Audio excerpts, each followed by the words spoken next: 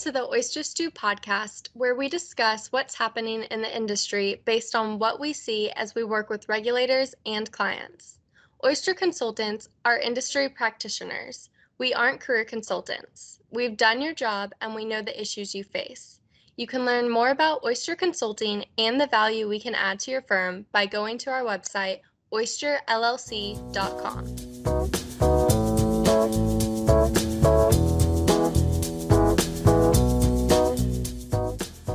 Hi, everybody. I'm Buddy Doyle with Oyster Consulting, and I'm joined today by our team of experts that includes Evan Rosser, Jeffrey Hiller, and Ed Wegener. Guys, thank you so much for joining us today and talking about some of the hot topics in regulation and compliance. And one of the things that has come out recently, and of course we've been doing this now for a while in the pandemic, is there's been some guidance from FINRA around remote inspections, and would like to talk a little bit about maybe some of the things that have been laid out by FINRA as expectations and requirements and things to think about. Ed, maybe you could start us out with talking through some of the highlights of what FINRA has been providing in their guidance. Sure, Buddy. Because of the safety concerns associated with the pandemic, FINRA has amended its supervision rule and has provided relief for broker-dealers that allows the ability to conduct branch office inspections remotely for those branch offices that require inspections in 2020 and 2021. Whether they're conducted remotely or on site, the 2020 branch inspections need to be completed by March 31st, 2021, and the 2021 inspections need to be completed by December 31st of 2021. And I think that this was a very welcome announcement by FINRA providing this relief given the safety concerns and the need for social distancing. But what's important to note is that with this relief, firms must ensure that they take certain steps in order to qualify. I would anticipate that when FINRA starts conducting exams of firms that have availed themselves of this relief, that they will look to make sure that firms did follow specific steps. The steps include having written procedures for the remote inspections, and that would include having a description of the methodology that is used to conduct the branch inspection, outlining the tools and the technologies that are used, and importantly, outlining the risk-based system that firms use to identify and prioritize the areas that they're going to review during the branch inspections based on the areas of greatest risk. FINRA is expecting that firms take certain steps when red flags are identified, and this includes at a minimum, when circumstances warrant, firms conduct on-site inspections when firms are able to safely do so, and that they should make a determination of whether they should do those announced or unannounced based on the red flags that are present. Finally, and importantly, FINRA expects that firms document certain things with respect to remote inspections, including specifically having separate records that identify all the locations that were inspected remotely, and then including records outlining any locations where additional supervisory procedures or more frequent monitoring was imposed based on red flags that were identified as part of the remote inspections. So those are the main requirements that firms must comply with if they're going to avail themselves of the relief and conduct branch inspections remotely. One of the questions that has come up is whether this temporary relief might turn into something that's more permanent, and FINRA might allow the permanent ability to conduct remote branch office inspections. I would anticipate that to some extent that they're going to look to do that. Prior to the pandemic, FINRA proposed a rule amendment that would have allowed for remote inspections. However, the circumstances in that proposal under which you'd be able to conduct a remote inspection were very narrow, much more narrow than they are in this current relief. So whether they expand that really has yet to be seen. I'm sure that it'll depend in large part on how well things go for 2020 and 2021. So this is very welcome news, but it's important that firms really take a look at the fine print and the expectations if they're going to avail themselves of this relief. Jeffrey, you may have some additional feedback on this release. I did. I think that Ed's made some excellent points. I think also FINRA has indicated that you can use new and creative ways. Maybe you should do additional testing, send more frequent reminders to your employees, enhance communication, provide clear guidance on what you're expecting during the course of this remote period. Look at your technology and see if there's ways you could enhance that. And then there's also an issue when people are working remotely about confidentiality, and I think that would be also another factor that we'd want to look at and get comfortable with.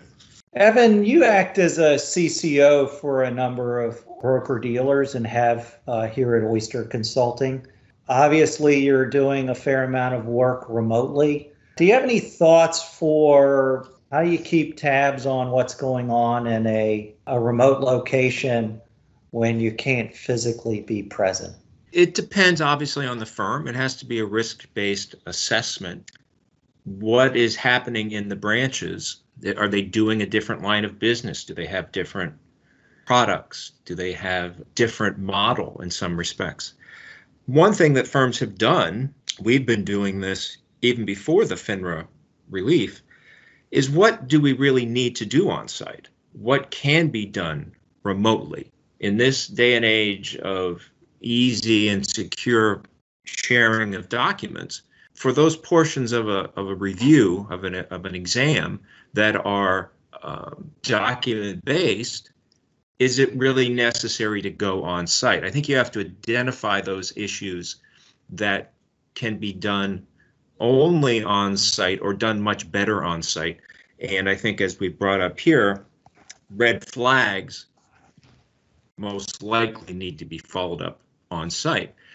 Keeping an eye on the activities of the branch, I think it's really just a process of communication, of regular communication between the supervisors, compliance, and the branch office, getting information about what activities, what business is being conducted at the branches, and just keeping plugged in to what they're doing. And that's sometimes easy to do, sometimes it's more difficult to do. The larger the firm, you're going to need a more automated process by which to keep an eye on what's happening at those firms. But I agree, you need a process to identify the risks of those offices, have a written process for reviewing those branches, and then following up when you see problems. Evan, you bring up a great point when you ask, really considering the types of things that you now need to do on-site versus off-site. That's changed over time. And when the supervision rules were originally written, it was at a time before the current technology that we have and before surveillance tools and day-to-day supervision was more of a thing, and that you had to do, in order to really supervise a firm, you had to periodically go there on site and see what they were doing. Now, with current tools and technologies and the surveillance that's done by firms, that stuff is happening on a regular day-to-day basis. Now, there might be situations where you still need to go on site to kick the tires, see what's going on, find out what you don't know, things like outside business activities and those types of things, and that can be done on a risk basis. But I think what this is highlighting is that there really was a need to revisit the need for on-site branch office inspections, given the tools that are available for firms. And in 2020 and 2021, this is going to be a great opportunity for firms to demonstrate to regulators how this can be done effectively and give regulators the ammunition that they need in order to be able to revisit these rules and write new rules that allow for more off-site surveillance and less of a need for on-site inspections. When we're doing branch exams here at Oyster, we often, our risk-based approach includes the products and services offered by the branch. It also includes the structure of the branch, whether that's a a wirehouse kind of environment where there's a large metropolitan branch with on-site supervision, whether it's part of a bank branch, may require some different approaches to looking at advertising and signage and how potentially cash is handled in a location. Independent branches often have their own unique set of circumstances. And so we're always tailoring the approach and the control questions and tests to that particular type of location. But I would say that firms probably have that down pretty well, but they probably need to Ed's point early on, think about documenting things a little bit better than you may have in the past when it comes to branch exams. I think you're going to need more detail in your policies and procedures as you go through this to talk about, hey, when we're looking at signage in a remote branch inspection, for example, we use Skype or Microsoft Teams or some video chat type of technology to get a look at the branch or make sure that the location is secure, that files are locked and computers are locked and things like that.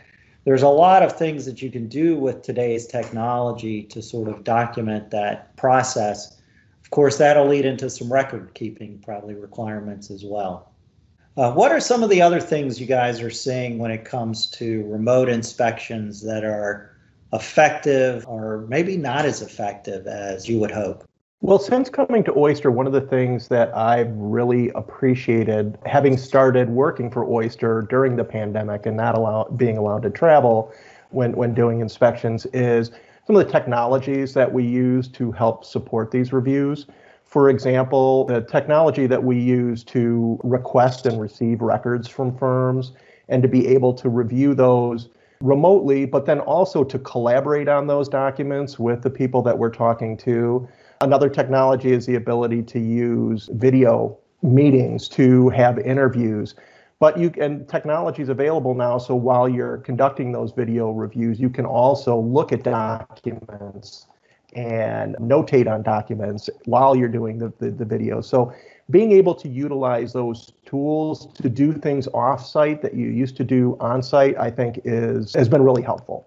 I'd also suggest that there are things that could try that are new, whether it's doing it, some of this isn't new, but doing enhanced training, having more frequent communication. I think we should also probably look at, many firms have ex-US offices, have remote offices, and how do you monitor an ex-US office?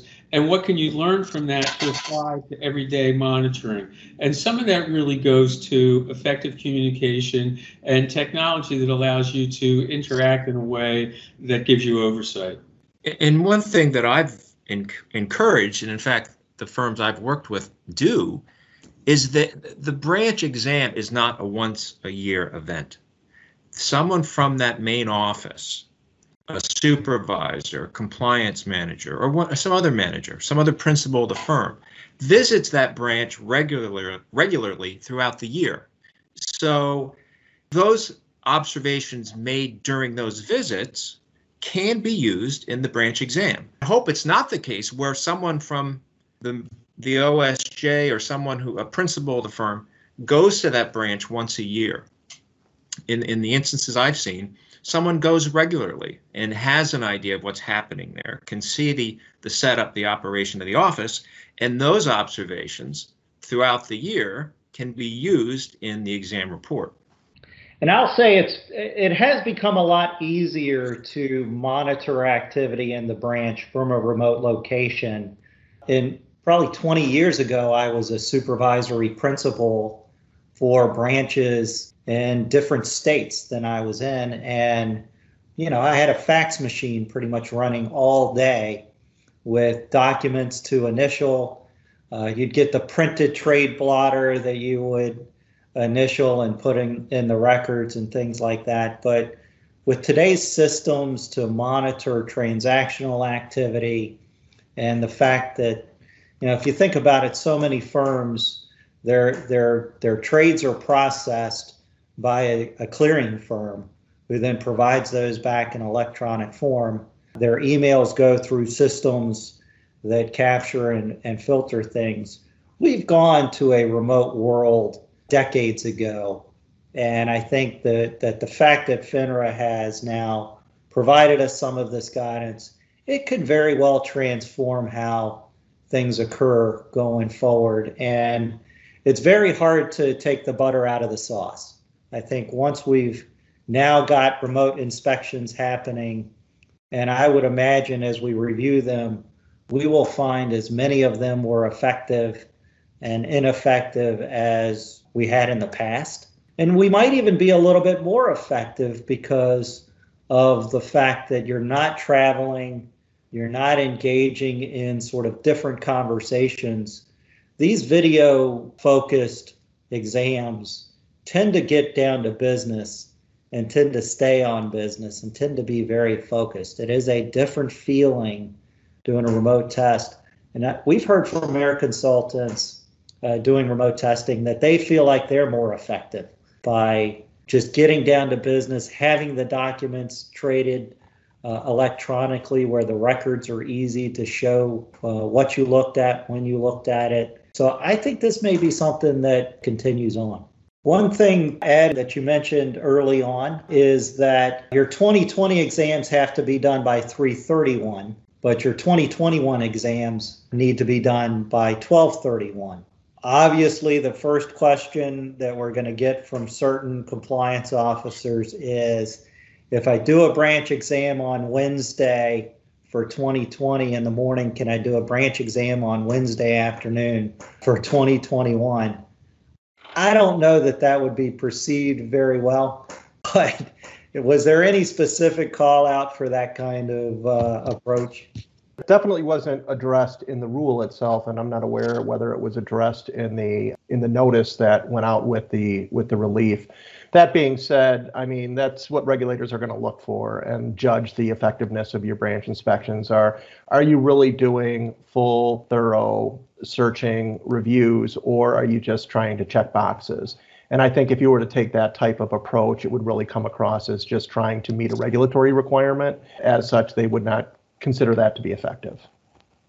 And I would say, buddy, to follow up on an earlier point, it's not when the exam is performed, rather it's the review period covered by the exam. So if you do an exam too early in 2021, are you really capturing a big enough review period for a meaningful review? So firms need to focus, as everyone I've ever seen, and I certainly encourage, a review period. What period of activity are you reviewing? And I think it's not exactly the date it's done, but rather the period that's covered.